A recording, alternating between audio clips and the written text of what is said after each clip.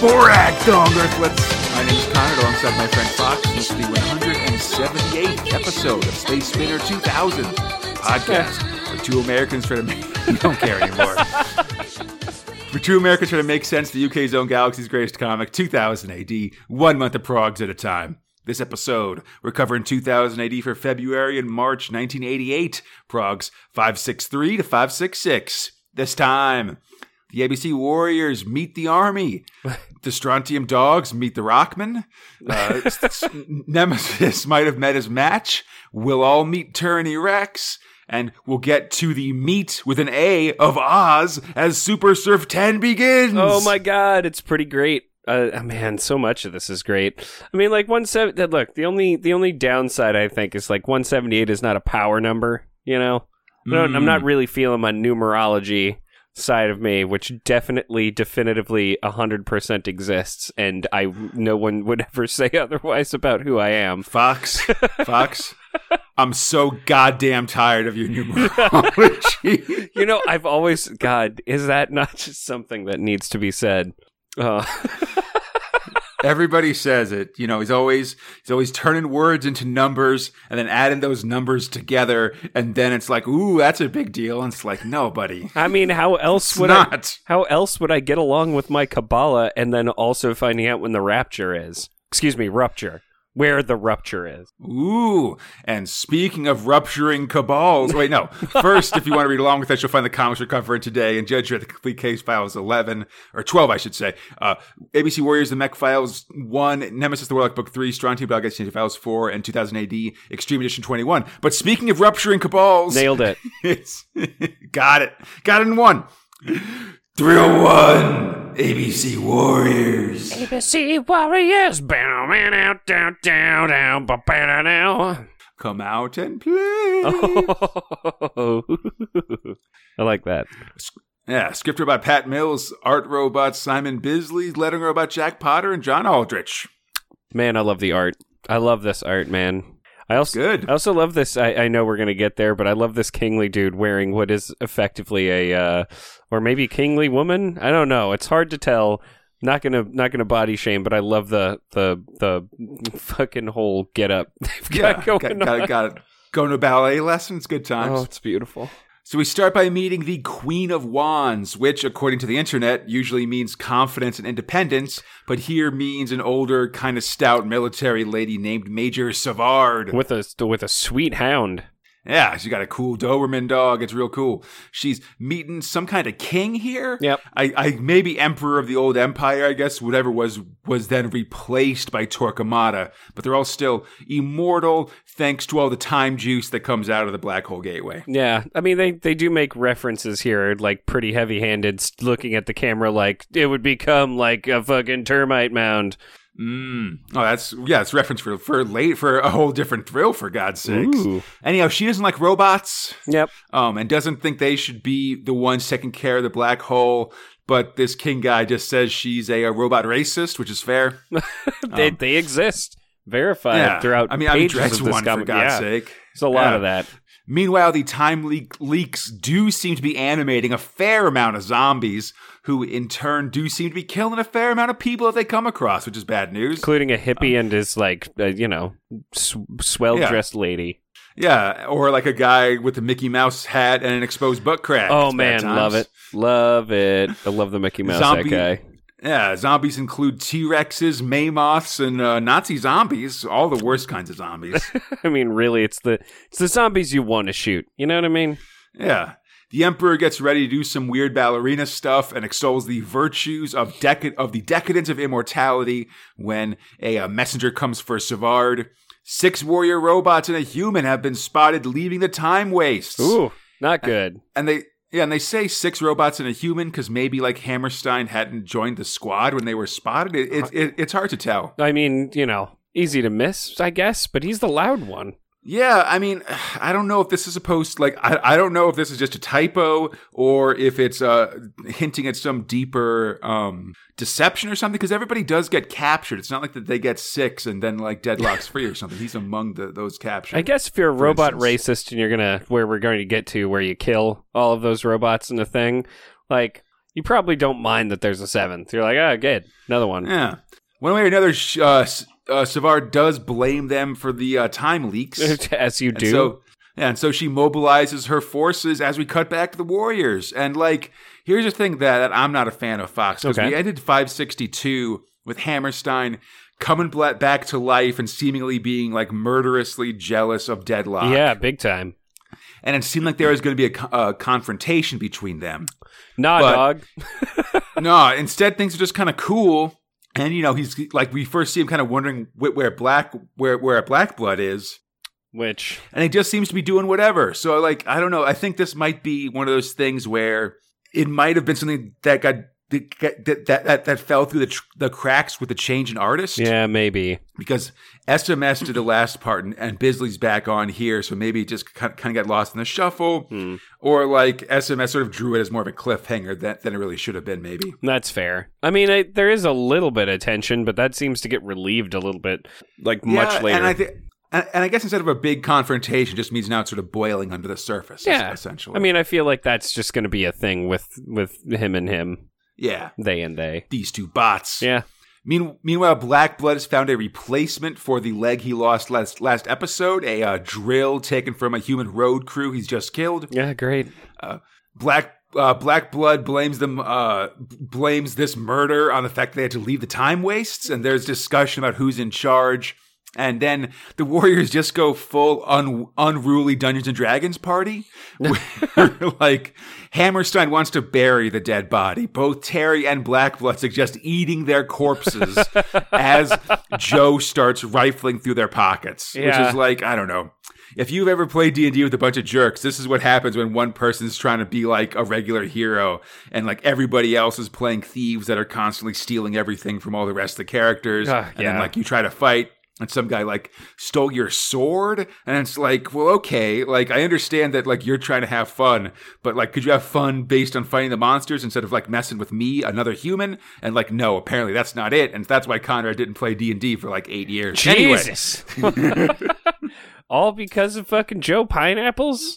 Well, I mean, like, I don't know. Like, I'm just trying to have fun, like, with the world instead of just by messing with my so-called friends. I mean, I agree with that. I feel like D&D is either a vessel for a great time or a vessel for the friends that you already have that you kind of know on the fringe are a little bit like dickheads to just kind of duke it out with each other over a table. Yeah.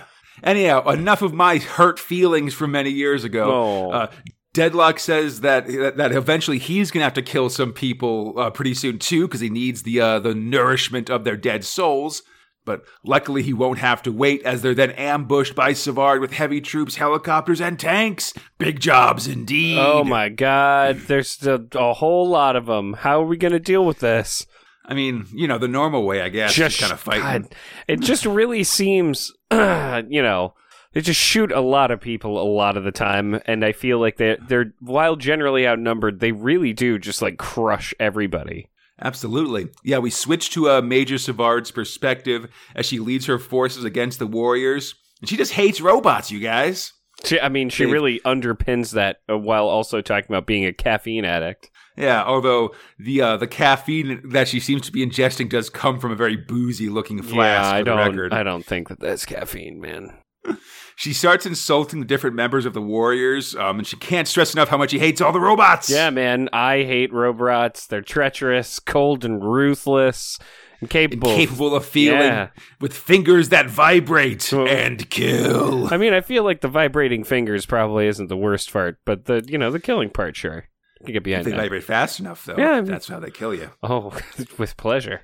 Yeah, amazing battle scenes here, just like crazy Bisley just having the Warriors blast everything in existence. I love these, like, I love that undershot of, like, Joe Pineapples just, like, aiming while, you know, totally, grabbing his leg, and then fucking Deadlock just riding around with a fucking sword, cutting people's heads off.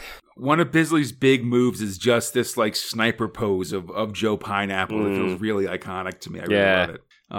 As they fight, she says at least her troops respect her, when in fact we see that they hate her and gossip about her daughter ran off with a robot behind her back. Yeah, it's pretty fucked. The battle wears on, and it's, again, kind of hard for me to describe just sort of all the awesome, like, combat that's going on. It's definitely worth looking at if you can. I mean, just even looking at it is good. It's just good. It's awesome. McQuake eventually accidentally drives into a bog, and suddenly Hammerstein takes a direct hit. He's still recovering when suddenly they're surrounded, and Savard seems to be on the verge of victory. Oh my god, it's going to get that gross face on with a toothy grin, and what's coming up next? Heavily outnumbered, the Warriors have been taken captive, stripped of their weapons, and taken to a massive breaker's yard to be interrogated and executed. I think the most Black Blood's been captured. Oh yeah, like that's right. He buried himself in a fucking in the ground last episode. Rogue Trooper special. Yeah. He's got that drill, you know? Hammerstein tries to throttle him when he does and accuses Black Blood of treachery, but Black Blood spreads suspicion around to Terry, Deadlock, even McQuake. Everyone's like, nah, it's probably not McQuake. Yeah. There's no way that it's that guy. Not enough pond for that kind of treachery. Mm-hmm.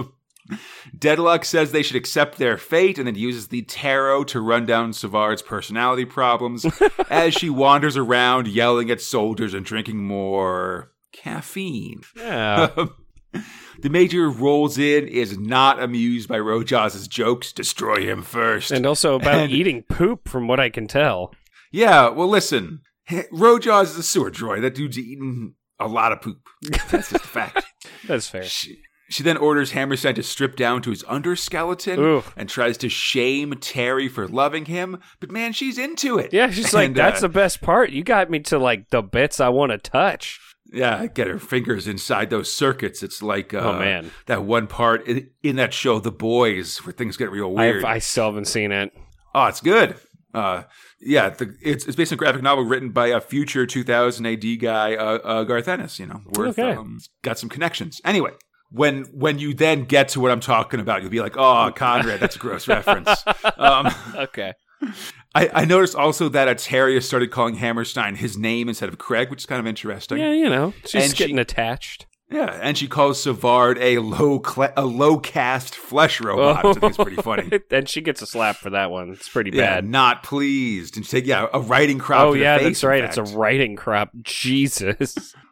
Hammerstein tries to explain the situation with a time waste, but Savard isn't buying it. She seems to turn into some kind of pig person. I didn't understand what was going on here. I mean, it's like a Ganon Ganondorf thing, I figure.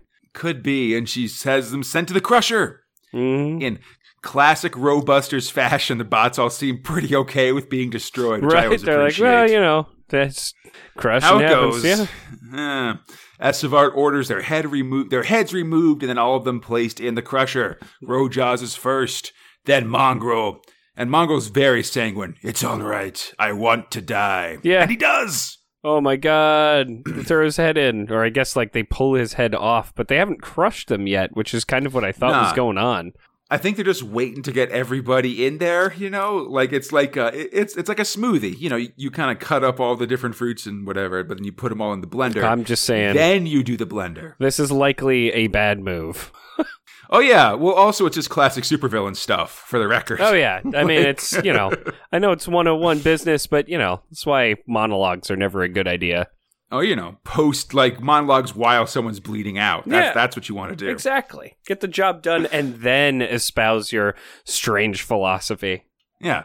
Speaking of strange philosophies, from the shadows watches a being of chaos and destruction distilled from the blood of innocence, the primordial serpent, the Monad, who is becoming way less Leibnizian post-Cartesian cosmology and way more kind of Gnostic spirituality stuff. Anyway. Okay.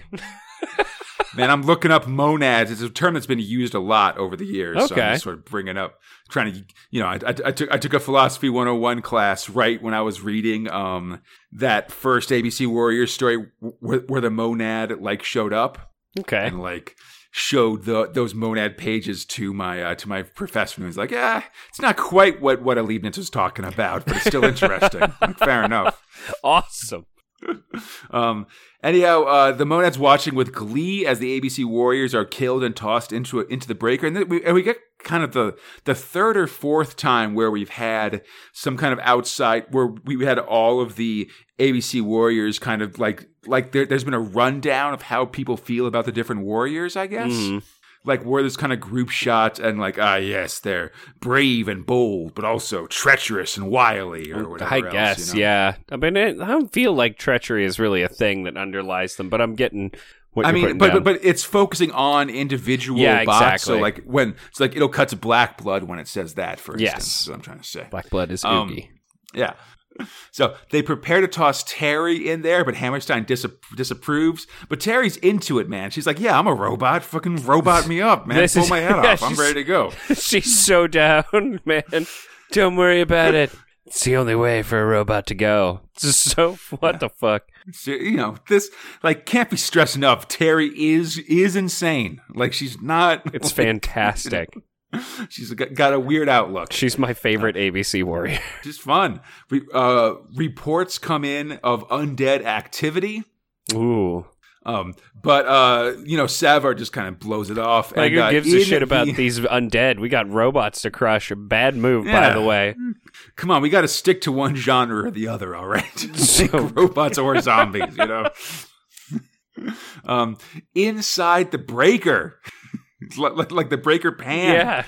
Yeah. Rojas and Mongrels are talking, and Rojas is just really starting to get in depth in a discussion of the sewer, and Mongrel's just like, "Oh God, oh, man, stop! If this is death, I want to live." Yeah, it's very true. So you know, Rojas grabs him by the chain and starts whipping him around.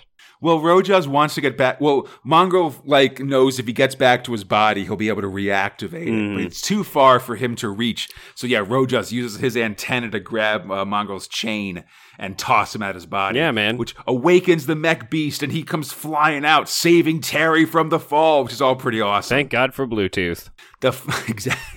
Pairing, yeah. The fight is on as Savard's 6 attack dogs on the bot, and Hammerstein explodes it in a huge cloud of guts and eyeballs. It's real bad, dude. He makes that dog go. I turn into just a paste and a blood mist. It's fucking gross. With two eyeballs flying in opposite directions. Right. Love that.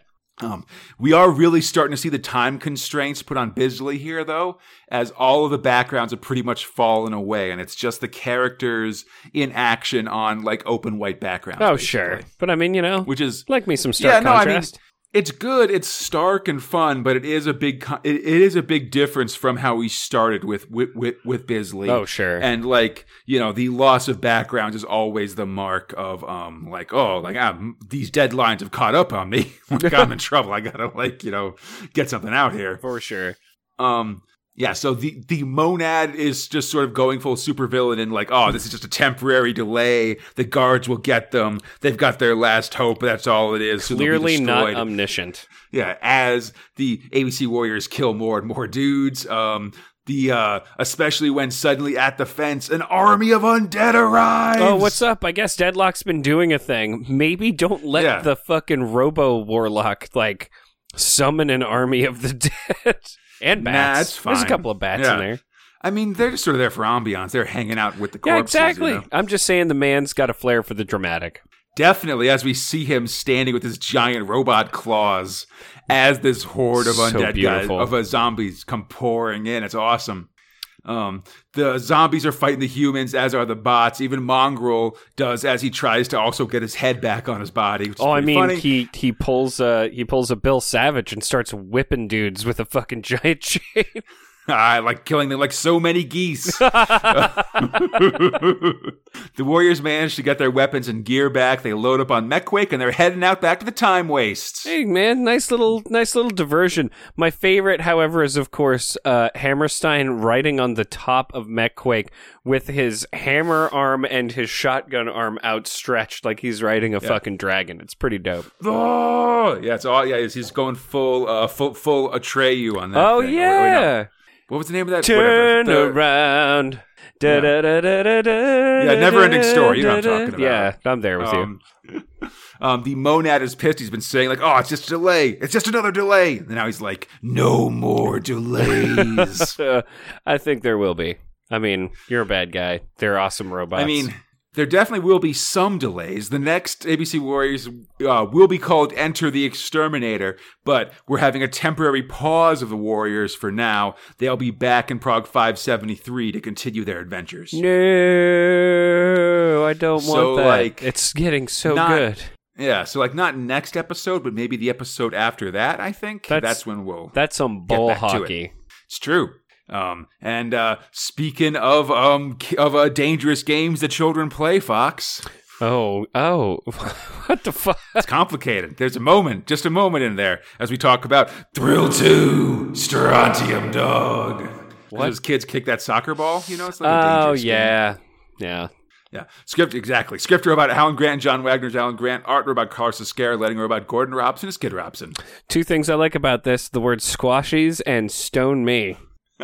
Good rock puns. I'm actually going to list all the puns that are in the next issue ones for this one because I think they are hilarious. That's fantastic. So Johnny Alpha and Durham Red, Fox, they're mutant bounty hunters. Yeah, beautiful. They're on the trail of some rock men, aka Granulian murderers of their fellow Stronts on the Granite Planet.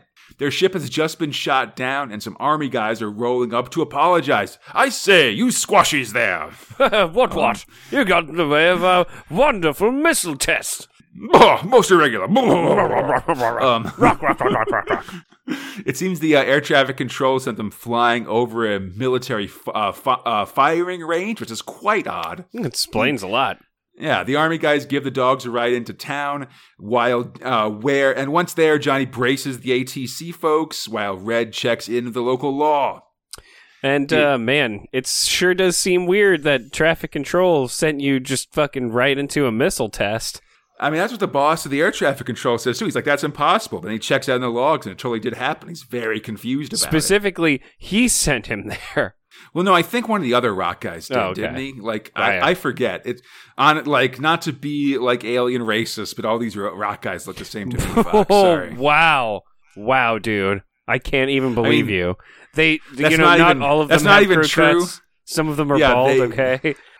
There are actually a lot of fine differences between the rock guys, but I forget about what happened last episode. I mean, look, Conrad, they all look pretty much like the same standard design to me. So, yeah. When you're that chiseled, you might as well look as chiseled as you can.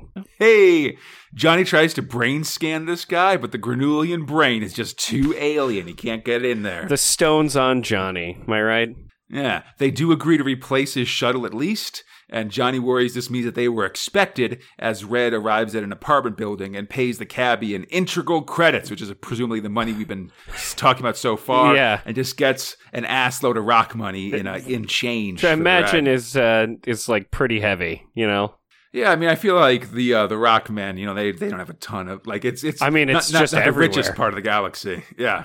But then, you know, things get a little rocky for Red. Hey, I see you doing it, Fox. I'm not responding to it. Heading in, Red dodges a boulder and turns like with her gun out, but it's just a ball some rock kid's been kicking around. At the cop shop, Johnny picks up Red's tail and heads a cab as Red herself picks a lock in it at the apartment and breaks in. You know, good thing that I guess you can pick rock locks. Totally. Johnny tells the cabbie to hurry as Red Big Lebowski's a pad of like rock paper, I guess? I don't know. Maybe it's just feel like they chisel their fucking everything into things. Yeah. I guess that would leave an impression on the next sheet as unlike what Jackie Treehorn did in The Big Lebowski. Red finds a hit list, but as she does, a hit list of the Strontium dogs that have been killed recently. But as she sees this, a voice attached to a rocky hand appears behind her. Looking for something? Next time, Between a Rock and a Hard Place. Oh my God. Durham Red, sexy as she's menaced, gets the rock man to introduce himself. He's Chucky Stone, and he don't like snoopers. Chucky Stone. He advances on her, and she opens fire, but it's got no effect. Bullets don't, rock beats bullet. That's like the secondary thing of that rock, paper, scissors thing. Well, sure. I feel like definitely bullets would not beat rock. He grabs her and crushes her gun, then tosses her across the room. Meanwhile, Johnny's doing that same dance as Red with the cabbie, but when he hears a crash, he just tells him to keep the change. The cabbie's like, all right. Yeah, man. Red's dodging around, but she gets a slashing slap as Johnny runs to the apartment. Snap. I mean, and tries the same thing. And of course, Chucky's thinking 2 birds with 1 stone until he gets fucking shot through the chest. Yeah, Johnny's got the smashed him with the number 3 cartridge that does manage to blow a good baseball or softball-sized hole right through the rock band's chest. And I don't know about you, but even if their internal organs are stone, it's probably a lot of, I guess, magma? Like, what fills their veins? All I know, we're, like a man is dead, and we're just wondering about his physiology. Fox, Yeah, how could you be so? How could you be so stone-hearted? I'm stone cold, baby. 316. Oh man, God, I wanted to tell a Stone Cold story, but it's so boring. I'm not even. Anyway, I love Stone Cold Steve Austin.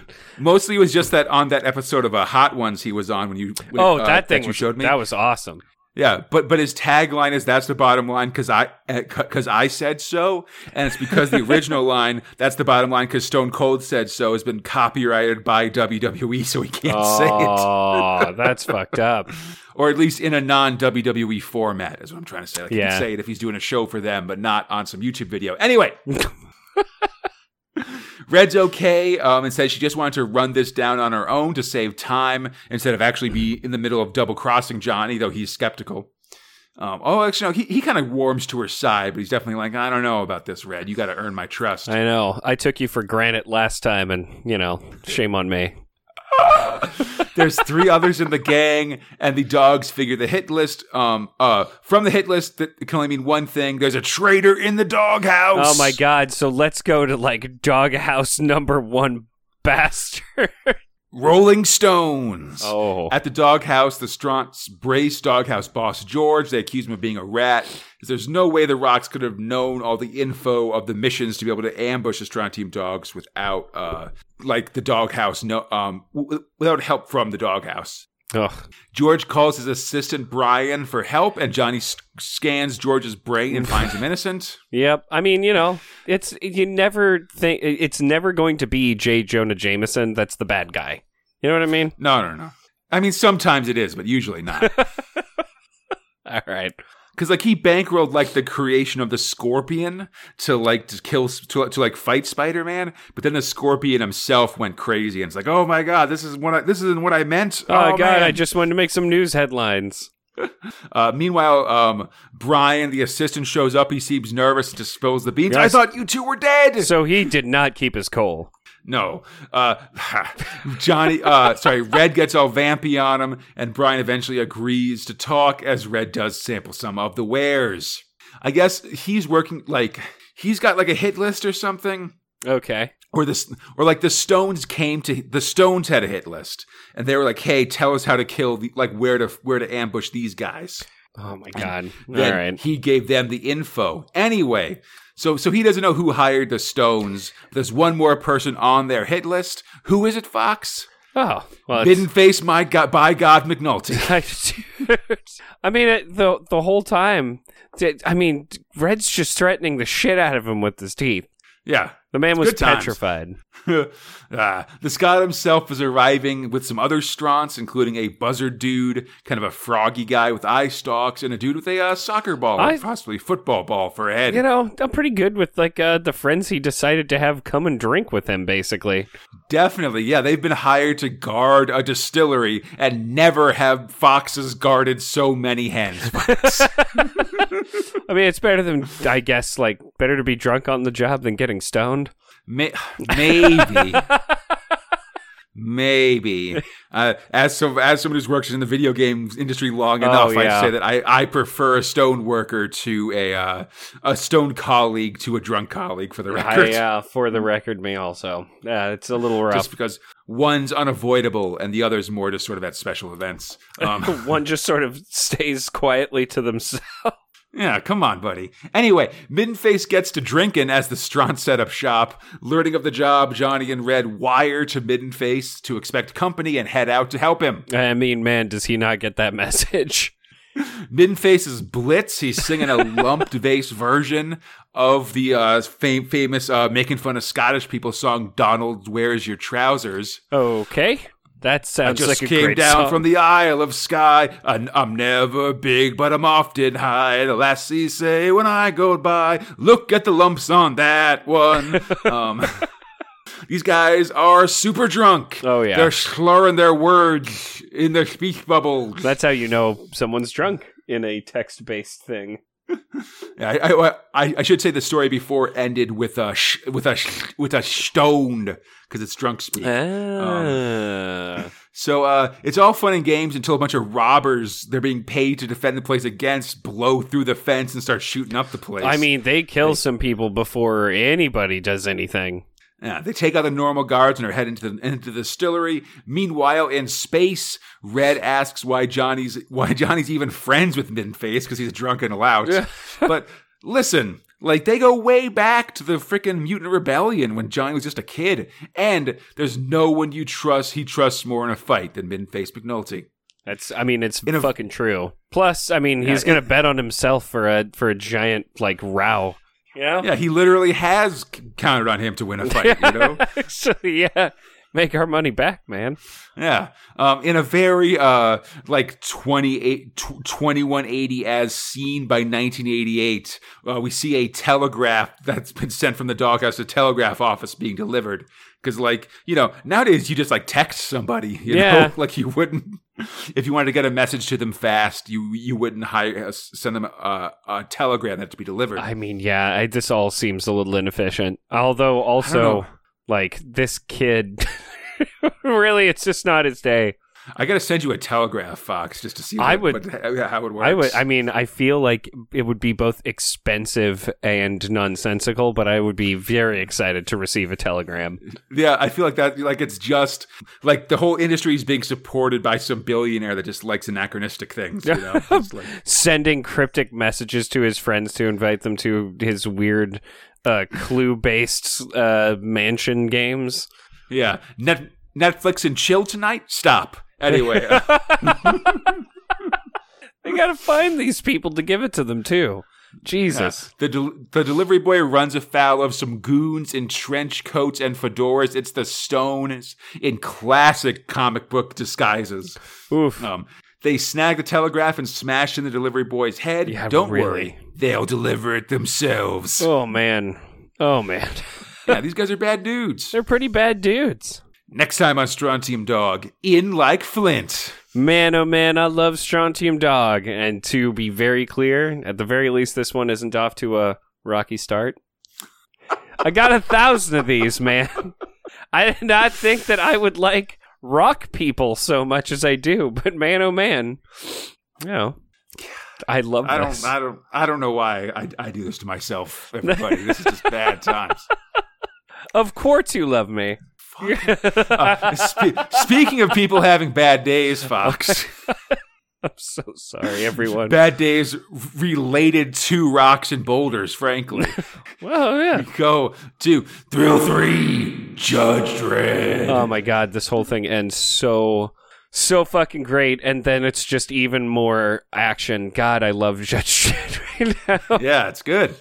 Script robot John Wagner and Alan Grant. Art robot Will Simpson, John Higgins, and Barry Kitson. Letting robot Tom Frame. So I'm willing to admit, in my own stupidity, it's like, why is this man getting a 10-second nuke and running to go set it off, not then remembering he had the belt until exactly when I read this, and I was like, oh, well, okay, yeah, that makes sense. That's just the classic comic cliffhanger stuff, you know? Like, it's one of those things where it's like, oh my god, that seems crazy. But then like, oh no, we've solved this problem instantly once we get to the next issue. Oh, sure. You know? I just forgot he had the belt for some reason. I mean, he just had it. Yeah. That's just good storytelling, buddy. That's fair. Yeah. So, action! Will Simpson's on art as the Judda are attacking the Mega City 1 Grand Hall of Justice as Oz judges pound their heirs rock base with missiles. Oh, hell yeah, buddy. In response, Dredd has run to the Grand Hall Armory and commandeered a nuke.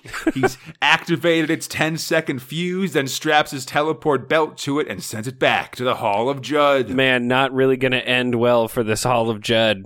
Or the people inside, specifically Judd. Yeah. Inside, Morton Judd has just enough time to be helped to his feet and think that he's finally going to win when the bomb warps in. Not even his name will help you now. Oh. I am undone by my own creation. And we just get the best 2-page spread colored that this is very much contending for best art for me this year. Totally, yeah. It's a massive picture of Ayers Rock exploding in a huge mushroom cloud shaped like Judd's face, screaming, "Curse Fargo and his spawn!" It's just how I imagine nukes working now. Right? Totally. Big skull-shaped cloud. It's good times. The last words that the guy would have said anyway. Just to let everybody know that you blew him up. Yeah. Anyway, so much for that cultural and geological landmark, buddy. I mean, whatever. We'll find other ones or we won't. I mean, the world's already fucked beyond repair, so what's another thing that's lost to time? I do like how even the Oz judges agree with me and say, like, so much for 40 million years of history. Dredd fights his way through to an intercom and addresses the Judda. Your base is destroyed. Judd is dead. Surrender. Yeah, it doesn't work. So they just killed them all. Yeah, well, the Judda are demoralized and then routed. Only a few are taken alive. The rest fight to the death or return to their base to die in the radioactive furnace that their home has now become. Oh, that's right. Some of them just teleport back, set on fire, and start melting in the fucking radiation fire. It's really gross. You don't want to warp into ground zero of a nuclear blast for sure. The Judda situation is handled, but you gotta hand it to Judd's dedication and sense of purpose. Under other situations, he could have been a first-rate chief judge. And this is just a little stinger just to remember that these judges are not good guys. Yeah, I mean, I guess I shouldn't be surprised, especially with the fact that they were giving him praise at the top of the story. I was just like, really, guys? Like now's a good time for that? All right. Could you not could you not be respectful of the maniac that just tried to kill you all? Yeah, just a little bit. Like maybe he wasn't such a good guy ever. Maybe. So we move on. John Higgins is on art, and it's 2 hours to Super Surf 10. The Ozzers are getting ready to rumble. We see a townie in an Oz for Jug shirt, letting people watch the race from his apartment as his wife sells refreshments. And now that I've noticed it, I do love how Higgins always draws mega citizens or future people in their apartments in the course of his story. Right. It's always pretty funny. It's like it's very comfortable, but a little also super gross. Oh yeah. The fans discuss who will win as the surfers work out for the race. At a bridge, Jug challenges Chopper to do a triple loop around a pole. Oh, it does not work out for old Chopper. Yeah, Chopper washes out after 2 flips. After Jug flies off laughing, Chopper's buddy Wipeout comes out and commiserates. I guess Chopper's got a brand new board, a Bondi Special, which is top of the line, but it doesn't feel the same as his old Stratos 4. Oh, man. which is weirdly the one I have right here. Pat, no, inclination of anything other than to just give it to you later, but not... just give it to him then, I feel like. Nah. As they ride out, Chopper is called into the marshal office. Inside, it's Dredd! Oh my god, I hate you so much. I'm going to exchange words with you, pig. Yeah, with the Judda handle, Dredd's back in the Chopper business. But he's not arresting Chop. Instead, he's got an offer. He's fine to race, but win or lose, he's coming with Dredd afterwards to finish his 23-year sentence. Fuck that. If he tries to escape, Dredd will kill him. Fuck that! He'll be waiting at the finish line to see what he chooses. And what if Chopper tries to run before he gets to the end of the race? Nah, man. He won't. He takes this way too seriously. I love Dredd calling that fucking bluff. But what I love more than anything else, Conrad, is being fucking vindicated. I knew it. I knew this motherfucker was into this dude winning it for Mega City 1. Yeah. He cheers him as he goes, like, get out there and do it for Mega City 1. Fucking awesome. As competitors are heading to the start line, Wipeout grabs Chopper and makes him an offer to swap boards. Okay. Because Wipeout feels like he isn't in contention, but with the Stratos 4, Chopper could win it all. Hell yeah, man. It's almost exactly the same, and probably for all plot-related purposes will function the same. Chop agrees to the derision of Jug, that bounder, and the countdown begins, Fox. Oh, yeah. 3, 2, 1. Super Surf 10 is go! no! I love this, the color double spread they have here where they're just doing close-ups on each of the racers that we were introduced to. Yeah. No, I love it. It's just like the last one by Cam Kennedy for Super Surf 7, where you just get a chance to just see all these racers in one place preparing to ride. Yeah, man. I love it. Some of them just like sweating buckets or like just being real serious or looking like they don't give a hoot. Yeah. So they're off. And we're in the Wagner Grant special of sports announcers just calling the action. They love doing that. As they note the board change by Chopper and Wipeout, and the racers arrive at the Royal Oz yacht, the Dame Edna, complete with decorative sunglasses on the prow. Yeah, that thing's awesome. And I love the little, like, not narwhal, but not quite unicorn horn. Little unicorny horn on the glasses. It's friggin' adorable. Yeah, it's a giant ship with solar sails that I guess are really bright and hard to look at. The servers have to fly between the sails, minding the rigging as they go, and the race has first blood when Cyril Lord Bungay gets snagged by the rigging. I mean, it happens so fucking fast that some people just like die. Causes a goddamn pileup. Multi-surfer pile-up as other surfers continue. One guy manages to get back up and just gets fully murdered by another racer. Decapitated.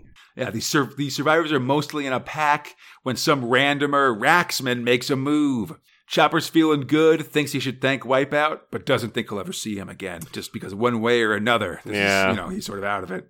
The race continues, and Chopper decides Raxman's too far ahead, so he makes a move as well. The other racers speed up with him. Meanwhile, Dredd is watching on video, along with the crowd and the Oz judges. Chopper knows the score. Dredd's sure he'll finish the race, and if he doesn't give himself up, he'll get the bullet. I love that he turns the fucking safety off now. Like, damn, dude. I mean, I guess he's ready. Yeah, I mean, but he ain't gonna be there for a while, so I feel like Judge Dredd's just, he likes to operate with gun safety off.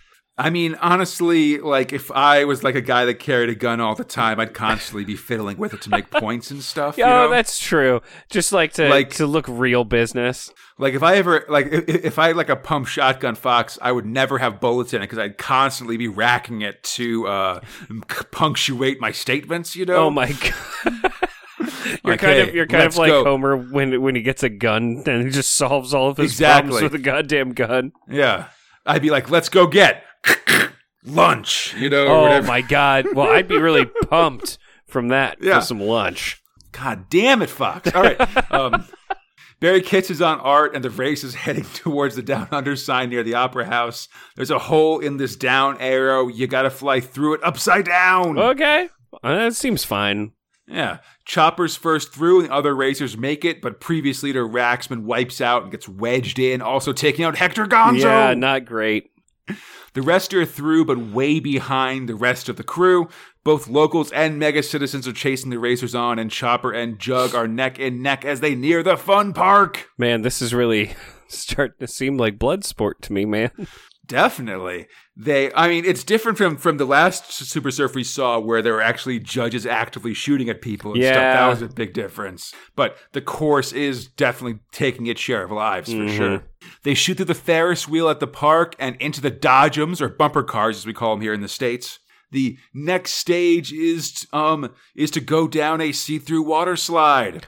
Which Chopper's ahead, but Jug's right on his tail. He tips Chopper's board, and the surfer falls, going down the water slide the hard way. I feel like that dick did it on purpose. Is it fine to fuck with other, flyers? I guess it wouldn't matter, would it? They didn't penalize that dude that cut that dude's head off with his board earlier. That's true. I don't think so. I mean, but maybe that might not have been on purpose. Him tipping on him like that, that's like a... I mean... It's definitely not sporting, but we all know Jug's an asshole, so that's how it goes. That's why he's got to do it a little bit, It's fair. Next time on Judge Dredd, All or Nothing. Fuck. And the dramatic conclusion of Oz. What, really? Yeah, it ends in 570. We're going to get four more stories of it. It's going to end next episode. God damn. All right. I mean, it's fucking awesome. I'm pretty excited. I'm so pumped by this. We've just been building to it for so long. Totally, yeah. It's funny we're at the fun fair because we are kind of going up this roller coaster as the tension and this duel between Oz and Jug continues. Yeah, it's really cool. Great, for sure. And especially I appreciate very much the kind of Judda storyline in between. just to keep things kind of spicy, right? Like, you just kind of had you had to go through all the Chopper for Oz shit. And, just like a little break to remind you that, brutality still exists in this fucking world before going to a different form of brutality. Yeah, and honestly, I feel it feels way more contrived of Dredd actually going to Oz to pick up Chopper, I guess. Yeah, I mean, it seems kind of two birds, one stone, right? Yeah, but like I'm just saying, I feel like if he had just gone to Oz for Chopper, I'd be like, is this the best use of Justice Department resources? Right. I guess Send someone else. Or just like, who cares? Like, like in the end, it's just one perp. Like, they got to deal with the whole city, Yeah, that. But yeah. But having it be a cover for him to deal with the Judda, I think is really good. Yeah. All right. Yeah. And also gets him to Oz for a reasonable purpose and things like that. I don't know. Makes sense to me, at least. Two birds, one stone. Exactly. And speaking of one stone and many, many birds, Fox. Oh. Non-thrills, covers, and nerve center. I mean, there was at least one non-thrill thing that I decided, I'll read that. Some ups and downs. Prague 563, pumping iron with ABC Warriors. Looking good. I mean, all of the covers for this month are worth a gander in a big way. There's some good ones. Yeah. We see Hammerstein and Terry looking super hot in this very pin-up-y kind of cover by Liam Sharp. After the ABC Warriors, we get a half-size nerve center along with the big speakeasy ad. Tharg explains the tiny center and thanks everybody for positive feelings about and responses to this Prague redesign. The single letter also compliments it and also says that a Bad Company, Nemesis, and ABC Warriors are really good as well. And then this Prague ends with an extremely ace deadlock pinup. The Disciple of Chaos astride his sweet lion-headed ski bike. So fucking awesome. It's pretty good, man. Prague 564, Spy Catcher.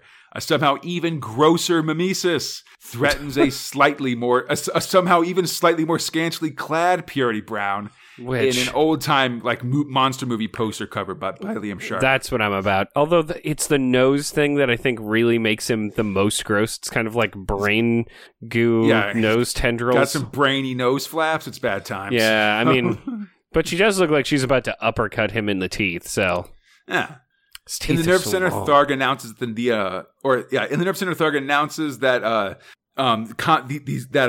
the 2080 Nerve Center will appear on a TV show called South of Watford. Okay. You can actually find that episode on YouTube called Attack of the Killer Comics. I didn't see the 2080 Nerve Center in it, which was kind of weird, but it does just talk a lot about the evolution of comics into the future and stuff like that. Okay. And has a big thing about Halo Jones as well as the usual suspects like Watchmen stuff. Awesome. There's pictures of Judge Cred, your inflexible friend, which is a reference to commercials for the Axis credit card, which was your flexible friend. That's like the term. There's a picture of Torquemada, the Hell Raider. What? And what is this? He's just some kind of gross monster dude that doesn't seem very Torquemada themed to me. To be honest. I didn't know if this was like and this isn't me shitting on some kid's art. It's more of just it looked like a margarita glass full of guts. Definitely got that look. Letters include some readers trying to get Progs on Neptune for -2 groats and sell them on Pluto for 967 groats, but sadly the import tax would eat up all your profits. Yeah, if you tried to do that. Of course. Just FYI. That's why they got to pay you to have this comic over there, man. Yeah. Also, someone's had their face rearranged for reading 2000 AD. Another reader tries to call out the Oz judge for not exploding when he took Dredd's gun. But man, that only happens if you try to fire the gun. Exactly. Other judges can handle each other's guns. Man, you just got to be not stupid about it. Yeah, I mean, in fact, I would assume that they're one of the few people who would know how to handle that. Definitely. The Prague ends with a pinup by Ascara of the Doghouse Boys. It's pretty good. There's the duck guy we met at the Royal Affairs store. It's some kind of rhino guy, a dude with one eye with a stock situation going on, a bad-eared dude, and a fellow with an extra hand coming out of his ear. Which really, I don't think would be all that helpful. Except, I mean, because even if you're going to hold a gun and shoot from there, it's like, nah. Yeah, although I'll mention that like 2000 AD mutants, their mutations are not really designed to be helpful, more just kind of weird, you know? It's not it's not like X-Men where everybody's superpower also helps them in a fight. That's actually why I love Strontium Dog mutants, or just mutants in 2000 AD in general. Like when I hear mutant, this is what I think of. I don't think like, you know, I'm Rogue and if I give you a smooch, I'm going to fuck you up, you know? Yeah. It's much more gross weirdos and much less sort of beautiful psychics, basically. Yeah. You know? I mean, we've got one of those also, but, you know. Yeah, but I mean, that is one of the divides between the UK and the US is like what mutant means in comics, basically. Yeah. Prague 565, Confessions in Blood. Oh, man. Escara just making everybody look sweaty and wrinkly and freaked out.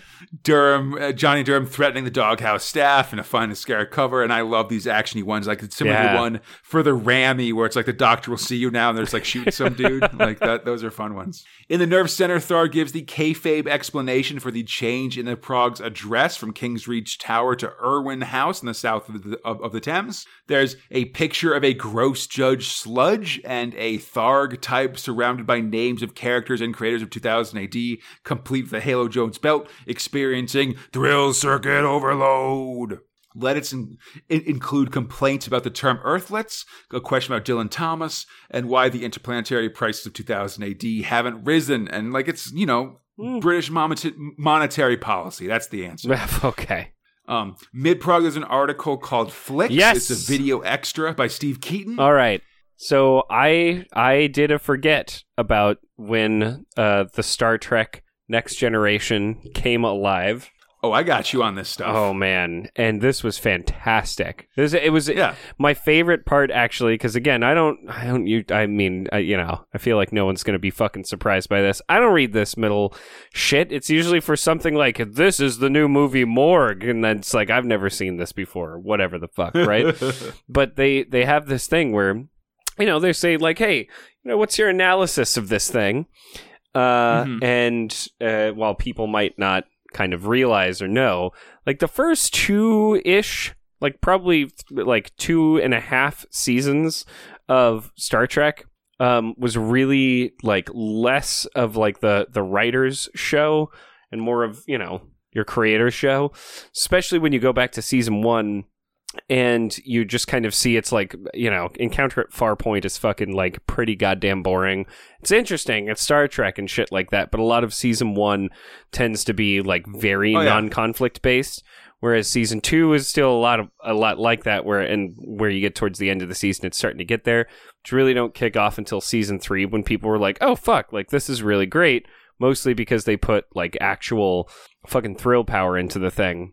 So it was interesting reading this where they were like, it's okay. It's still got some Star Trek in it, but the new cast, you know, there's no magical blend yet, right? And I'm like, shit. Yeah, these are people who stayed for like goddamn like almost 9 seasons. Definitely, yeah. I mean, well, I'd say actually like The Simpsons in terms of sort of shows from the late 80s that had a profound effect on your boy Conrad.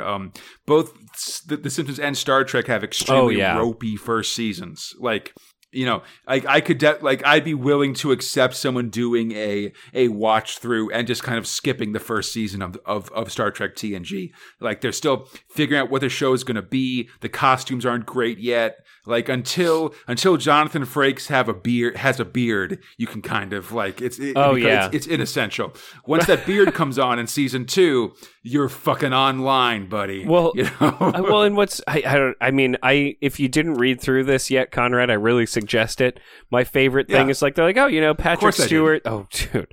So Patrick Stewart's in the Kirk position, and that's kind of great because he's interesting. And Denise Crosby is cracking as head of security. As for the rest, we'll see. Maybe they're all right. And I'm like, fucking one of those is Patrick Stewart, a known fucking actor of stage, and has been in several BBC shows at this point.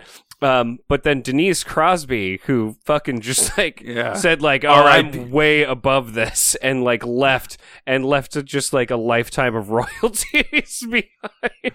Yeah, R.I.P. Tasha Yar, sure. Oh, I mean, you know, I love me some Tasha Yar and her lasting impact, but that woman constantly regrets, like, not staying on. Yeah. You gotta think. But yeah, so just so you know, Fox, Star Trek the Next Generation premiered in the U.S. in September of 87. Oh, okay. And what this article about is that it was released on home video in 1988. Understood. Okay. And so, yeah, so this article has some discussion of the series and stuff like that. You know, again, we've talked about it a bit, but this is all, you know, the differences and stuff better left to an actual Star Trek podcast. Anytime I can talk about Star Trek, I'm going to talk about it. It's fine. Yeah. So the video release did lead to eventually Star Trek the Next Generation being on the BBC. They picked it up in 1990 and ran it until 1992, which basically they got to Best of Both Worlds, one where Picard gets turned into a Borg. They did part 1 and 2 of that.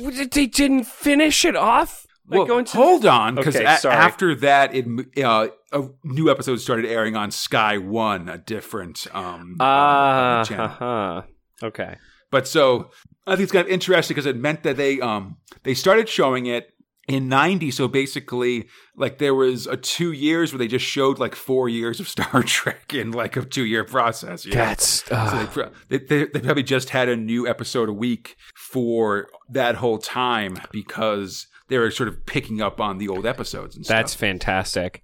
A side note before we continue, you should go back and look at some of the commercials they used to air in the U.S. about, like, the, you know, what's coming up on the next episode of fucking Star Trek, which they used to do in the 90s, you know? Always good times. It's so bad. It's so bad. Wesley Crusher is doing this. It's the voice more than anything. So tired of that Wesley. Anyway, after that, there's also a video freebie in this episode for the movie Gore, a canon film about the famously sexist and masochistic Sword and Planet novels. There you go. Not gonna read I haven't seen this. Yeah, I haven't seen this one, but I have seen the sequel, Outlaw of Gore, when it was done on Mystery Science Theater 3000.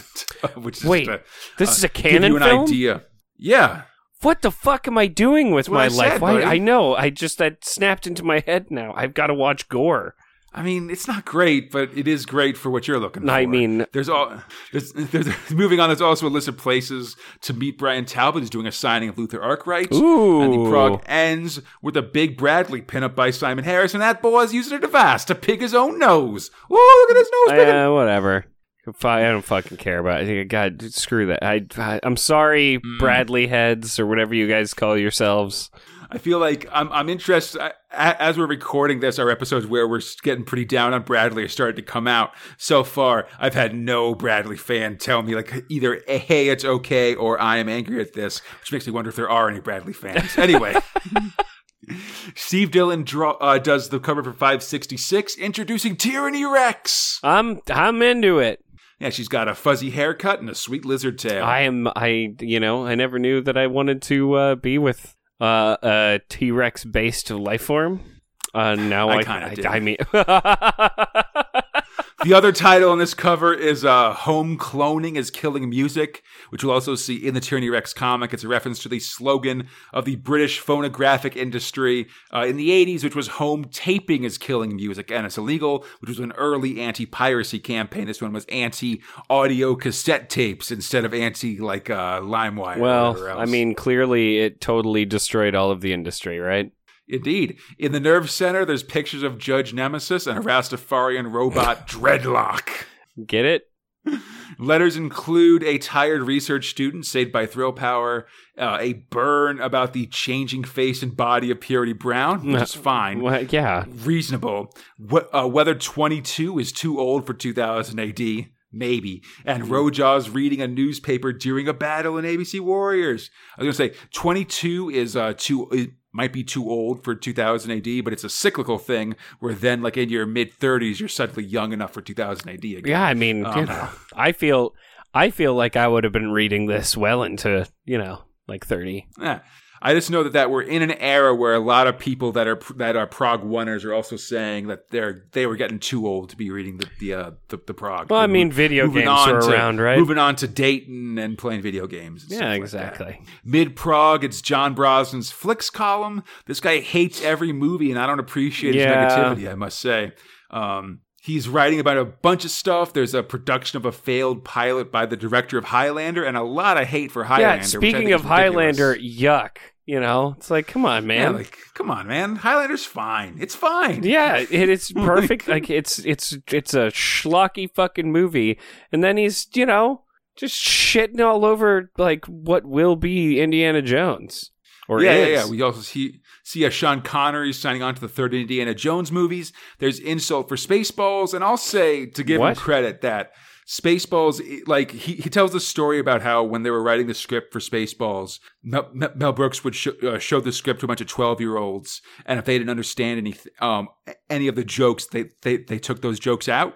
Wow. And I think that's a reasonable criticism of Spaceballs. Like, I loved that movie when I was a kid, but as I've gotten older, it's like I've noticed some cracks in the edifice, I guess. Well, so I think, but that's fine. But that's, like, honestly, that's just sort of the evolution of those things. Well, that's also Mel Brooks. Like, he had mostly done adult comedies, so to speak, right? Whereas he thought of Star Wars as mostly a kid's film. Which, you know, people I don't want to get argued with him about in the past. But, like, I understand that. Like, it's reference-based humor.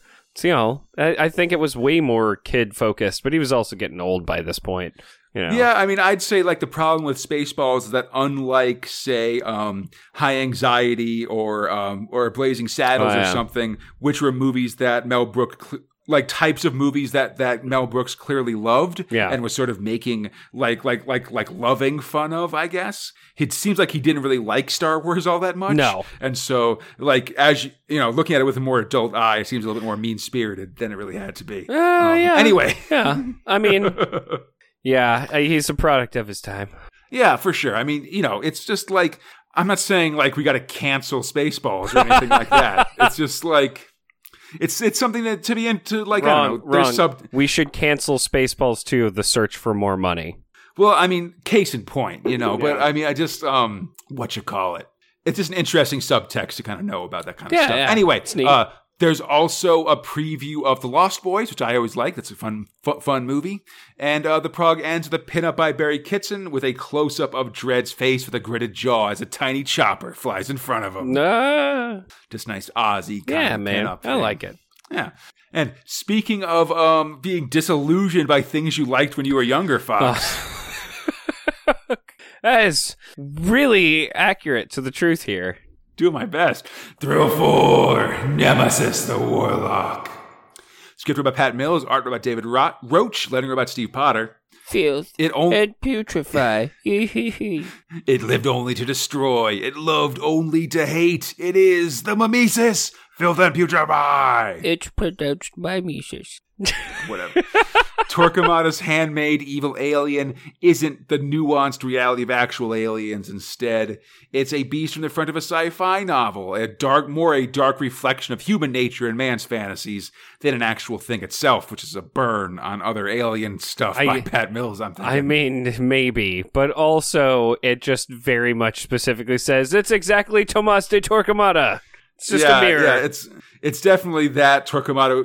Interesting that Torquemada would make an opposite of himself and just makes you kind of think about the dual nature of evil and stuff. And, oh God, it's coming this way. Oh, why is it outside the window? And mind you, not punching it at that point. It's like, hello, tap, tap, tap, tap. Tap, tap, tap, hello, please, if you could let me in, which is how I read his voice the whole time, by the way. That's excellent. I mean, I like to think that giant monsters, you get like 99% of it right, but that 1% is always the weirdest part of the monster. Right, it's got a high-pitched Brock Lesnar-y kind of voice. Oh my God. More wrestling stuff. I fucking keep it coming, man. I'll find a way to fit the British Bulldog in here at some point. I'm just saying, like, man, like, his voice is not as intimidating as you would expect. No. That's why he needs Paul Heyman. It's a big man. The beast arrives at Torquemada's window, and the Grand Master explains to his main squeeze, Purity Brown, who is in underwear but has somehow developed boots and gloves that she was not wearing last Prague. I remember these things. I mean, I see what you're doing here. I mean, having a real misery moment here, Fox. It's it's fine. My favorite part of all of this, though, is as like they're thrashing around the house, he is just staring off, monologuing the whole time. Yeah, basically, he knows she's been been betraying him, but he does still love her, mostly because of the spell, though he isn't aware of that.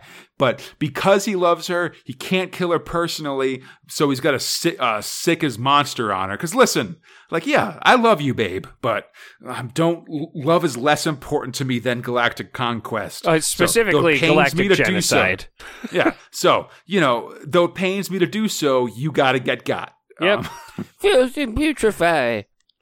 Purity escapes the apartment as the beast comes after her, and she uses her gloves. And we actually saw her use these gloves before during a sweet tube escape scene in Nemesis Book 1 back in Prague 227, which I was looking back up just because of a future shock we'll read later, and I saw that. I was like, yeah. Yeah. Those are the same gloves with like the M on them and That's stuff. The same horn of plenty. Her skate boots were rollerblades back then. Weird, like 1979 rollerblades. I don't even know if they existed then, I'm all right with that. I think the skis are a little bit weirder, personally. I'd be down for some rollerblades. Yeah. So she traverses the magma-coated surface of a building, backflips, pops skates out of her shoes, and does some sweet skate-assisted jump kicks for the monster. Hey, man, whatever gets you away and then eventually towards a car that explodes. Yeah, she escapes into a tunnel full of cars, but the beast spits a glob of filth at her, which makes it explode, of course. What do you think you have to engineer inside of a monster to make it, like, vomit filth that then, on contact with things, makes things explode? I mean, I'm not a monster biologist, Fox, but I feel like it's not that hard. I mean, listen, as somebody who's got an army of Death Guard Plague Marines for Warhammer 40,000, I'm pretty into the, beasts, monsters, spit and gloop that kills people scene. I'm high on that right now. I personally think it's the giant spine tube that goes from, like, somewhere around his midsection of his back into the top of his head, while still clearly having a spine that connects inside of his body to the rest of his hump. Like, I think Definitely that's just possible, I think that's just the spew tube. Feels right to me. Yeah. Good use of the word spew tube. Send me money so I can buy Warhammer, guys. Anyway. We're full monster movie as the mimesis carries an unconscious Purity through the busy tube when they're hit by a passing car. And the mimesis goes crazy on it. Beware, be sickened, be damned. Heed my words. I feel like beware should be the third one, so it'll rank better with behave. Yeah. But maybe it's purposefully inside out like that. Maybe. I mean, if it is, or he just, like, he didn't genetically engineer this monster to really give a shit about his book learning. So he's just kind of forgetting the script a little bit. He remembers the first branding part. session like actual Torquemada had. I mean, do you think that this guy's going to pay much attention? Fair. So coming to, oh my God, where am I? Yes. So, Purity wakes up and tries to escape, but the beast is after her when suddenly it's Nemesis. Oh, look, he finally just decided to show up in what I consider the second half of this Nemesis book, which is really tedious. I mean, it is awesome. Don't get me wrong. I'm just like, I'm getting this. Torquemada and the Terminators also show up. It's a trap. Oh my God. It's a ballroom blitz. Yeah, Nema and Mimi, the cis boys, start sword fighting when, but the copy seems to actually be better than the original matching Nemesis sword blow for sword blow. It really feels like that kid on the playground when you're like fucking doing some make-believe shit. It's the one who's like, well, yeah, but I made a monster that is exactly like your monster in every way, except that it also anticipates it because it knows what it's going to do and then counteracts it. And you're just like, man, Torquemada, like, fucking really? Seriously. Purity wonders why Nemesis isn't using his psychic powers as the two aliens fight towards the central abyss of termite connecting the mausoleum to Necropolis. Both of them are taking big hits. I really wish that there was a better reason for why he didn't. I'm just going to put that out there before we get there. We're going to get into it. They fall into the pit and Nemesis is speared by a massive floor spike. Oh no! I mean, his guts and blood are coming out, so I feel like this is not a good look, but Seriously. Impaled on a spike, the mimesis moves in on Nemesis as Torquemada calls for his chain axe. Oh yeah, man. I want to be the one to behead the beast. Yeah, he calls off the mimesis because Nemesis must be sacrificed because this creature of chaos must be sacrificed on the altar of law and order. All right. At this pause in the action, Nemesis moves, throwing himself off the spike and escaping. He and the Mimesis, locked in combat, fall through the sky, eventually falling through the roof of a lady in a bathtub. Oh my god. No! And to be very clear, knowing the inside of most termites' households, this room, specifically the bathroom, has an extreme lack of like gross demonic fucking figurines or Torquemada shit. Yeah, it's very a 20th century lady bathroom. Yeah, for it's sure. like, come on, lady. Like, they kind of fight their way out the window when Torquemada pulls in, full Bugs Bunny, like upside down. yeah. It's like they went that away. And I love that Torquemada falls after them saying, "I stand back, I'm a butcher." It's pretty funny. Meanwhile, Purity takes out the tube cops, fights her way free, grabbing a rifle. And now there's 2 scantily clad ladies in this bathroom. It's been one of those days, dear. Purity runs out and sees Torquemada rearing back with his axe, which is sadly not a chain axe. It's just a battle axe, which is bullshit. I mean, it looks like it has the little like numblies on it. Really? I didn't see that. I had to look pretty fucking close. I kind of agree. Yeah. It's not as big a deal as like the chain sword was back in Two Torquemadas. Exactly. When you think chain axe, it should fucking be like not just like, oh, I'm an axe with a little tiny fucking like buzz chain. It should be like it's more chain than axe. Listen, not to keep talking about Warhammer 40K, but like there's guys in there that have chain axes. Like I expect a certain standard. Yeah, it's coming from somewhere. Yeah. They probably just saw that. Berserkers of the god Khorne. Anyway, Khorne's not so bad. I mean, skulls for the skull throne, I suppose. Yeah. But she shoots Torquemada from the wall of the bathroom, causing Torquemada to drop his axe on the neck of the Mimesis. He's dead! It's the most hilarious fucking thing that could have happened. Is just like, whoops, Butterfingers. It just cut off the head of his fucking creation, which I guess he can't make again. Nah, didn't try to at least. Suddenly the Blitz Spear is there, and both Warlock and Human board the ship and escape. Purity asks why Nemesis didn't use his psychic powers during the fight, and he says he'll explain back in Credo HQ. Purity's pretty excited to finally see it. And it's, I would say that normally it's fine, and then that dude just goes off on a diatribe that I can only, just a whole thing that I can only assume is Pat Mills just really saying to the audience, I am so tired with this character. Disagree, Fox. Credo HQ is pretty shitty. It's an old office building, or it's an old office with ruined furniture and filing cabinets strewn about with a giant termite mound in the middle. Man, because, we really got to lay that on thick. As they arrive, Nemesis is like, this place sucks because it's not messed up enough, and he just rattles into some old filing cabinets and throws papers around to make more of a mess. Fucking weird. It's just weird. Yeah, he's so addicted to chaos that his search for it just makes him seem totally insane. And we realize that, he doesn't want to change anything or overthrow Torquemada. He likes things as they are. I mean, this is like a really direct version of this conversation about Nemesis we've been having for a while here. Yeah. I think since maybe Bedtime Story, that a photo picture maybe, which is...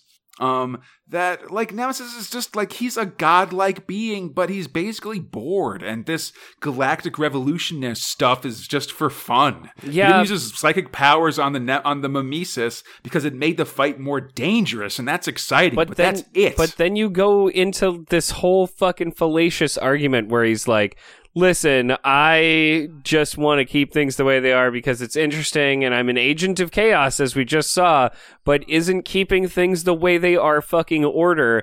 And it's just, he's not actually doing anything chaotic. He's just kind of fucking around, which is fine if he wasn't constantly saying that he was this chaos thing.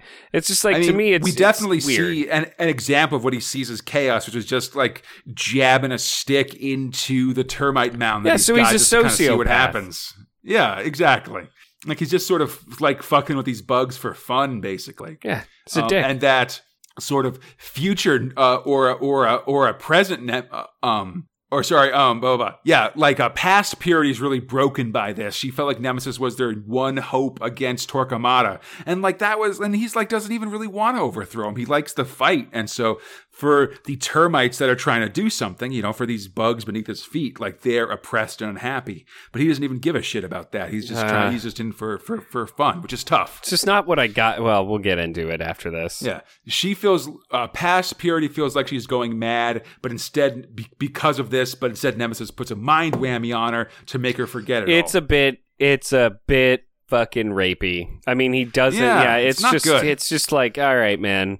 And this is not the first time, and he really just barely alludes to the fact that sure, I've done it a shitload. Who cares? Yeah, because it seems like the tachyon particles must have brought back these memories, and now present Purity, with the extra knowledge of what Thoth has just been doing, realizes that this whole thing is just one subtle, even more adult game, and that things had just gotten out of hand because Torquemada is like a bug that's bitten Nemesis back, and that's why he's so interested in it. But that's it. It's just that, like, this is something to be interesting. And she realizes that she herself is one of Nemesis's game, a bug that's been made to think it's somehow free, when in fact it's just sort of being pushed around and controlled by Nemesis. She's pretty bereft by all this, honestly. Like, she pretty reasonably, I think, demands to know if this is all she's been made to forget or if there's more hidden memories, and Nemesis refuses to tell because he's a jerk. Oh, he's more just like, and you're like, all right, man. Yeah, no, she calls him evil, and he says he's just a being of chaos, and like, I guess, buddy. Like, this is a pretty rough way of doing this. I just really feel like, he's just like, I am this religion totally, but he doesn't really act like he fucking conforms to those standards whatsoever. Just using it as a fucking, like, nameplate. Hi, I'm fucking Nemesis. I'm an agent of chaos. It's like, all right. Yeah, well, don't really seem to be getting down on the whole chaos bits. I mean, it's like when someone introduces themselves by saying they're an asshole and then kind of uses that as a cover just for no matter, or that they always tell the truth and they use that as a cover for just being a huge asshole, basically. Yeah. No, I'm just a very truthful guy. I'm just telling the truth. I'm really, So here's my, I'm going to lay down some shit here. It's not as though I did not enjoy Nemesis this month, right? Like, clearly great art's being done, some cool action. This is not like, I wouldn't say it's the highest class Nemesis shit that I've read, but it's certainly not like fucking defunct garbage, right? Mm-hmm. Here is my problem. This is not like, at least in reading the first, few volumes of Nemesis, this is a very different character, I would say, and there weren't any inklings, at least in the beginning of, Nemesis that would have said like, oh, this guy's a fucking chaos, like fucking edgelord. But, even when he goes to his planet and he's got his wife and his kid and fucking old weird grandpa uncle, he's not that. He's specifically like a pretty balanced dude. And especially in volume 1, where he's just rescuing aliens and, Credo, and it's this whole uprising thing, like, or when he has like a planet full of like dope ass spiders, like, keep humans just generally sedated and happy in a fucking like super prison. It just doesn't. I don't get it. I don't get like the I sudden do turn. Honestly, because here's the thing. Let me just finish up here. All right. Yeah. Purity knows. Purity says that she knows he's about to mind whammy her again, but warns him that if she ever remembers again, she'll kill him.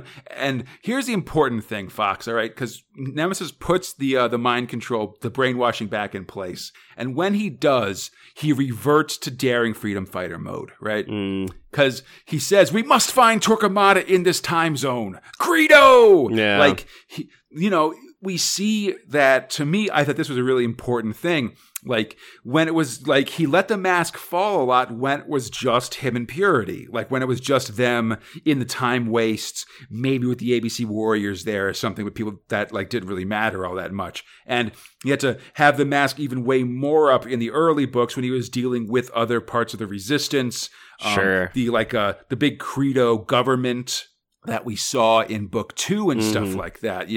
That's sort of him like making just like putting on a face and trying, and playing this resistance leader, I mean, because we also see like the other warlocks don't care about humans and just see them as like fleas and ants and stuff like that. Yeah. It seems very much in keeping of them not caring about this stuff, that it's only Nemesis that does it. You know, and we see all the rest of the Warlocks are also big on just different, like, hobbies and lotus eating and things like that. Sure. Okay. And so the way this one ends, it's Nemesis putting the mask back up and going back into full resistance leader kind of character. I'm not saying this is a bad comic. I'm just simply saying I don't like this guy. And I mean, you know, remember, like, especially the early days, we don't even see Nemesis a lot. Like, he's in the Blitzspear and stuff. Yeah, exactly.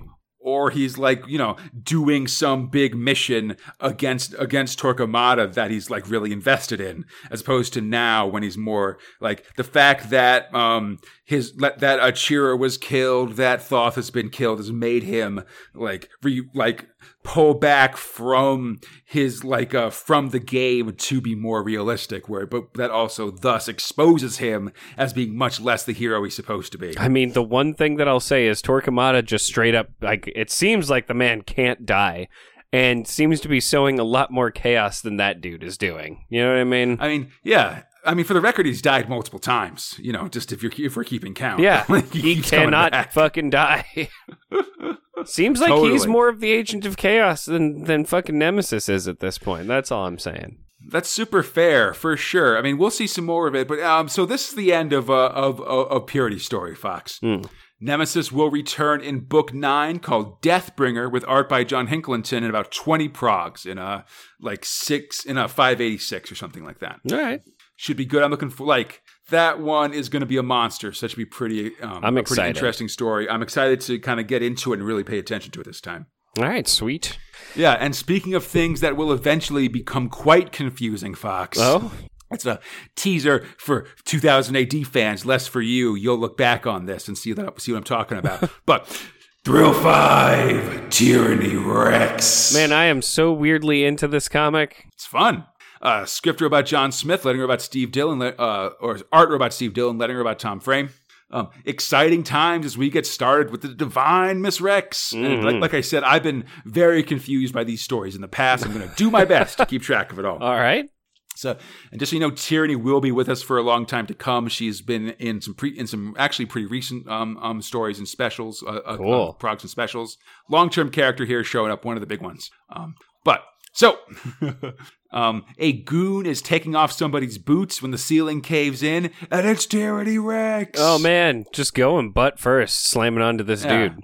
A lady with kind of shaggy hair with a tail and fishnets, and the boot wearer is pretty obviously Prince, the megastar. Yeah. Praise be to God. Right down to speaking in Prince song titles and lyrics, like, you know, the number 2 exactly. instead of 2, or U instead of U, the letter U instead of YOU, etc. Tyranny introduces herself. She's a huge fan. And sure. Meanwhile, Prince recognizes her as a Sauron, though they're supposed to have been wiped out in 57 for some reason. Okay. But she was here to see the show, but she also says she's a fine artist. She does metal craft, performance art, neoplastic sculpture. So, gives a job. Yeah, why not? Meanwhile, at the Tecton building, there's a dead body on the slab, which might be some other famous person, but looked very Halo Jones to me, I must say. Mm-hmm. A coroner type and a gumshoe type are discussing the situation, or maybe a scientist type. And I guess there's a problem for music types called body piracy. Right, they make clones of you, but they just need a little bit of your DNA to do it, and we don't know who's doing it. And they use the clones to, like, do musical performances by famous people and stuff. Yeah. I mean, this seems a little this seems like a lot, because, man, it's one thing to take a record and make an audio cassette tape of it, but then it becomes portable and you can share it with your friends and stuff. It's another thing to have an actual living person that you then have to feed and take care of because you kind of, you're into Purple Rain or whatever else. Anyway. Otherwise, all this stuff reminds me of that episode of Futurama where they had a robot clone of Lucy Liu, which was also a commentary on music piracy. What, so there really? you go.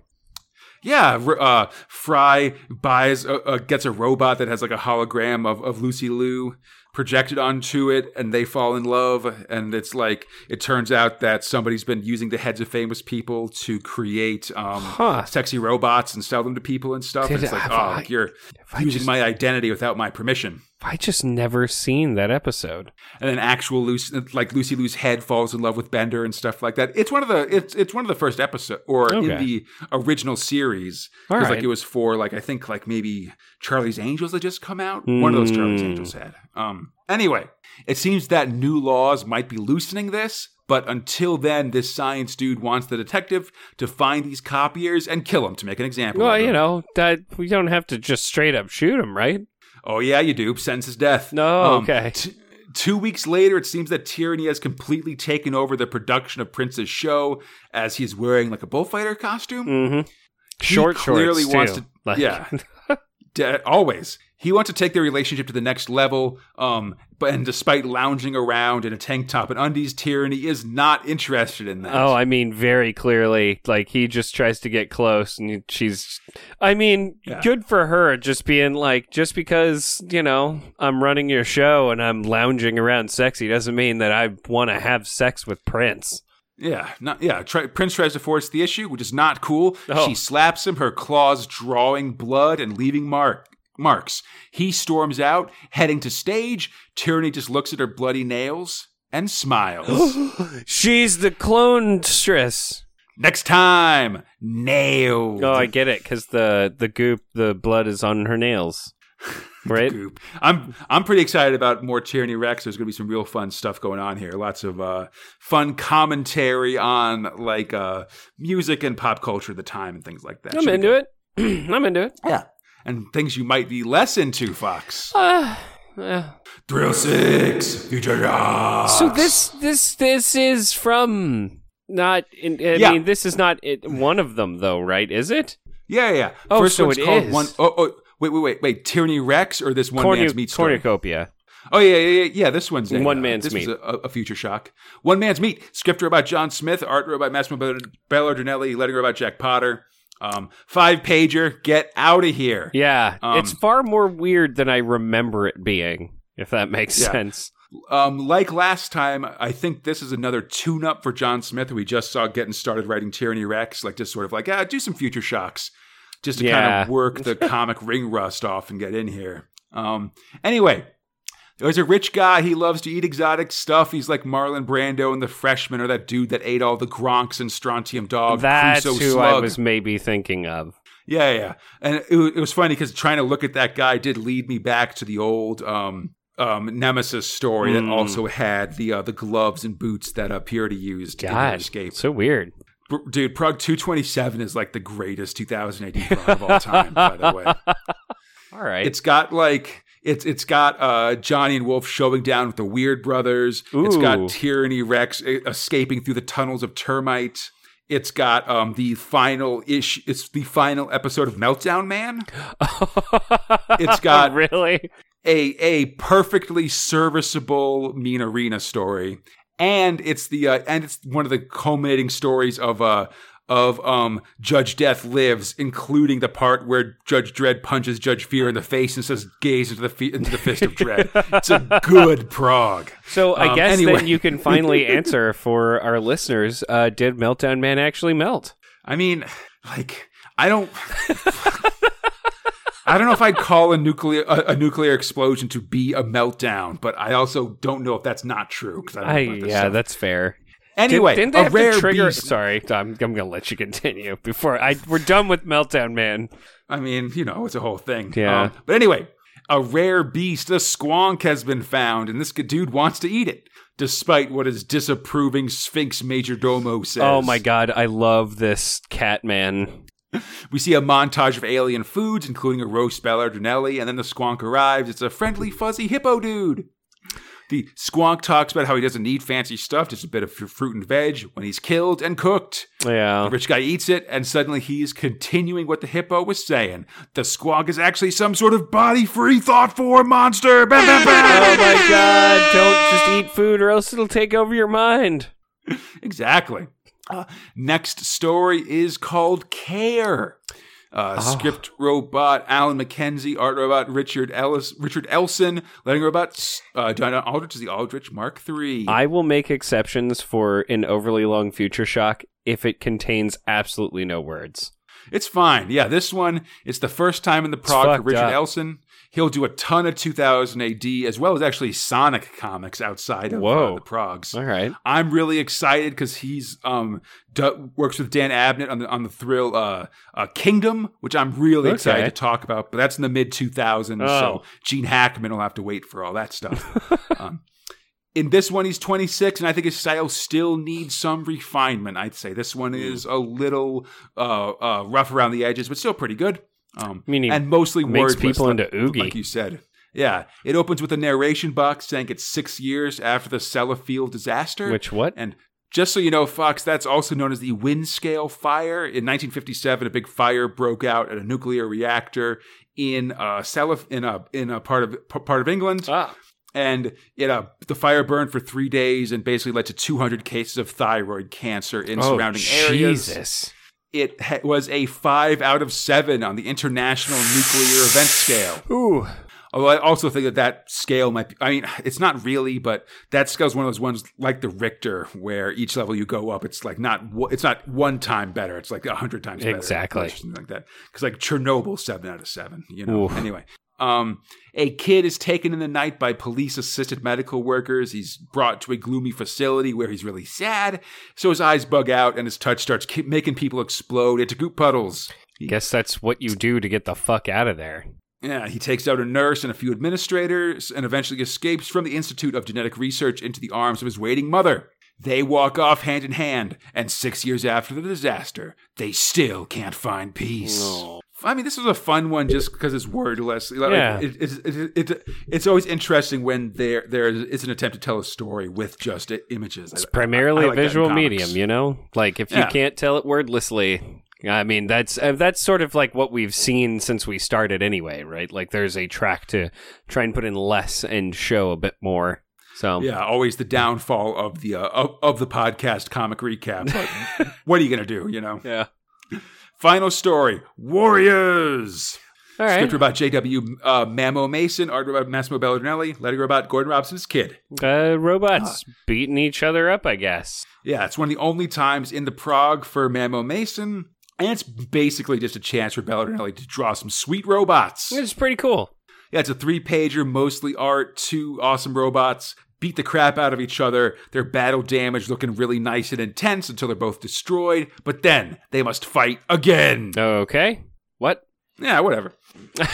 Speaking of fighting again, Fox. Oh, no. I have one battle question for you, and I must have an answer or else I'm going to come to Europe and destroy you.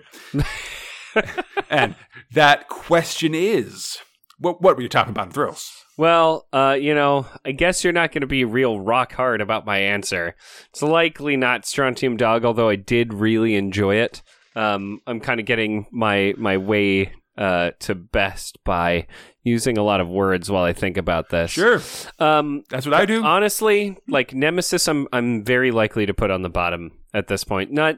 Again, I didn't glean from it what you did, although that may paint in a different light the next time I read this, kind of considering that. I guess just like in that last issue, I didn't really get that mask was kind of coming off. If that's the case, okay, then there's some deeper movement going on here.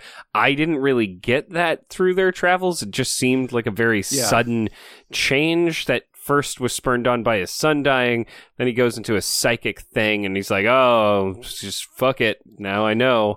And then he just turned into an I don't give a shit man. And even then retconning him into an I don't give a shit man is like a really weird thing for me.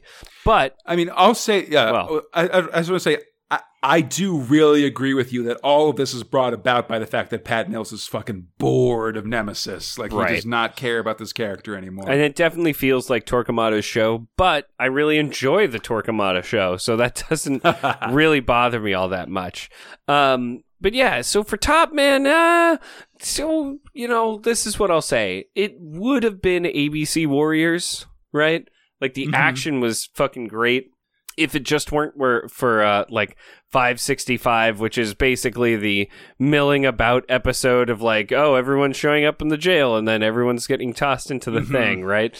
Whereas when we're talking about, say, Judge Dredd, it is action all the time, and then oh, by the way, like Super Surf 10. So my top very definitively goes to Judge Dredd. My bottom is very definitively Nemesis. This hasn't been my favorite month, but again, like the start of this year has been incredibly strong. Really enjoying it, and so I must now know, Conrad, how will you upset me in this battle of words by telling me your top and bottom thrills? Because if you don't tell me, I will, I guess, like send a bomb to America using a belt that you were trying to use to ask me my questions. Convoluted. Well, now that we're on a watch list, good times. Okay. No. I would say, I think I pretty much agree with you on Nemesis for the bottom. Like I didn't. Like, there's a lot of little things in this story that I wasn't a huge fan of. Like, again, just the assassination of Nemesis by Pat Mills in the course of this story has been really rough. Yeah. Like, I haven't been enjoying that all that much. Like, I kind of like Nemesis, or I've liked him in the past. Just seemed like a good rebellious dude. Yeah, and so this decision to actually make him be all-powerful and just sort of toying around with everybody, I don't really like that much. I feel like there might, I don't know, let's see how this part of the plot continues. Because I don't know if in the later versions how much this is followed up on, but it is an interesting thing to keep in the background. Okay. Just like, who's a bad guy and what a bad guy means. I mean, honestly, I will say on the counterpoint that having Nemesis not just be a knight in shining armor or a straight good guy is a more adult choice or whatever. It's a more like mature characterization. But I don't know if I need mature characterization for my alien verse, like crazy space racist story. Yeah, on the other hand, for my metal album cover come to life. Yeah, exactly. So I think moving on, like again, like loving Stone Killers, but like honestly, this one feels kind of light, I guess, or I don't know. Like it lacks. It's lacking a little. Like even though we are about to get like the triumvirate of Johnny Red and Midden Face all at once, which I'm really excited about.